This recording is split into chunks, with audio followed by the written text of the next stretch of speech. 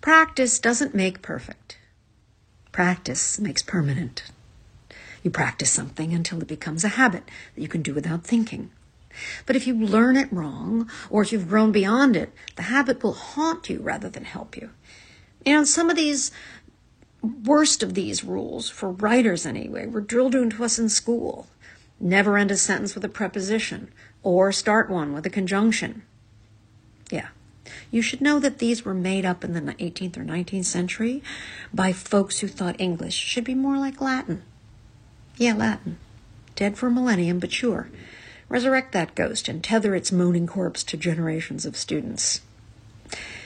To exercise one of these ghost rules, you can make a warm-up exercise game out of it.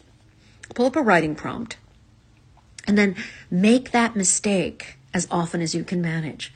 Start every sentence with a conjunction. Split those infinitives right and left, or load up on adverbs. Make it as big a game as you can to break the hold of the taboo.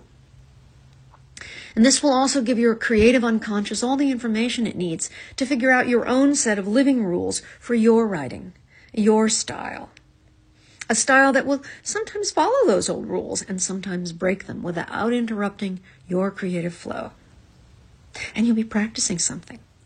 You'll be practicing playing with the boundaries instead of being caged inside them. And that's a practice worth making permanent.